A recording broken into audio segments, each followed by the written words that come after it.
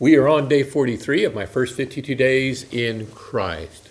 You know, Paul was a young man when he became a Christian, according to Acts chapter 7 and verse 58. But in today's reading, he is actually drawing to the close of his life. His years of beatings and persecution were starting to catch up to him. 2 Timothy is written in 66 AD, within a year of the time that he would be beheaded at the prison there at Rome. So it's interesting that his last letter was not to a region like Galatia, or not even to an individual church like Ephesians or Colossians. It's written to one individual, one young man named Timothy.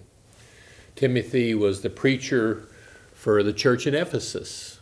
And so he wrote two letters to Timothy, and go ahead and read both those at this time. Go ahead and read 1 and 2 Timothy.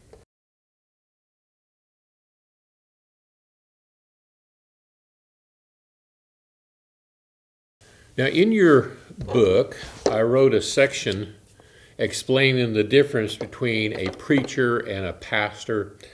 Denominational churches erroneously call their preachers pastor.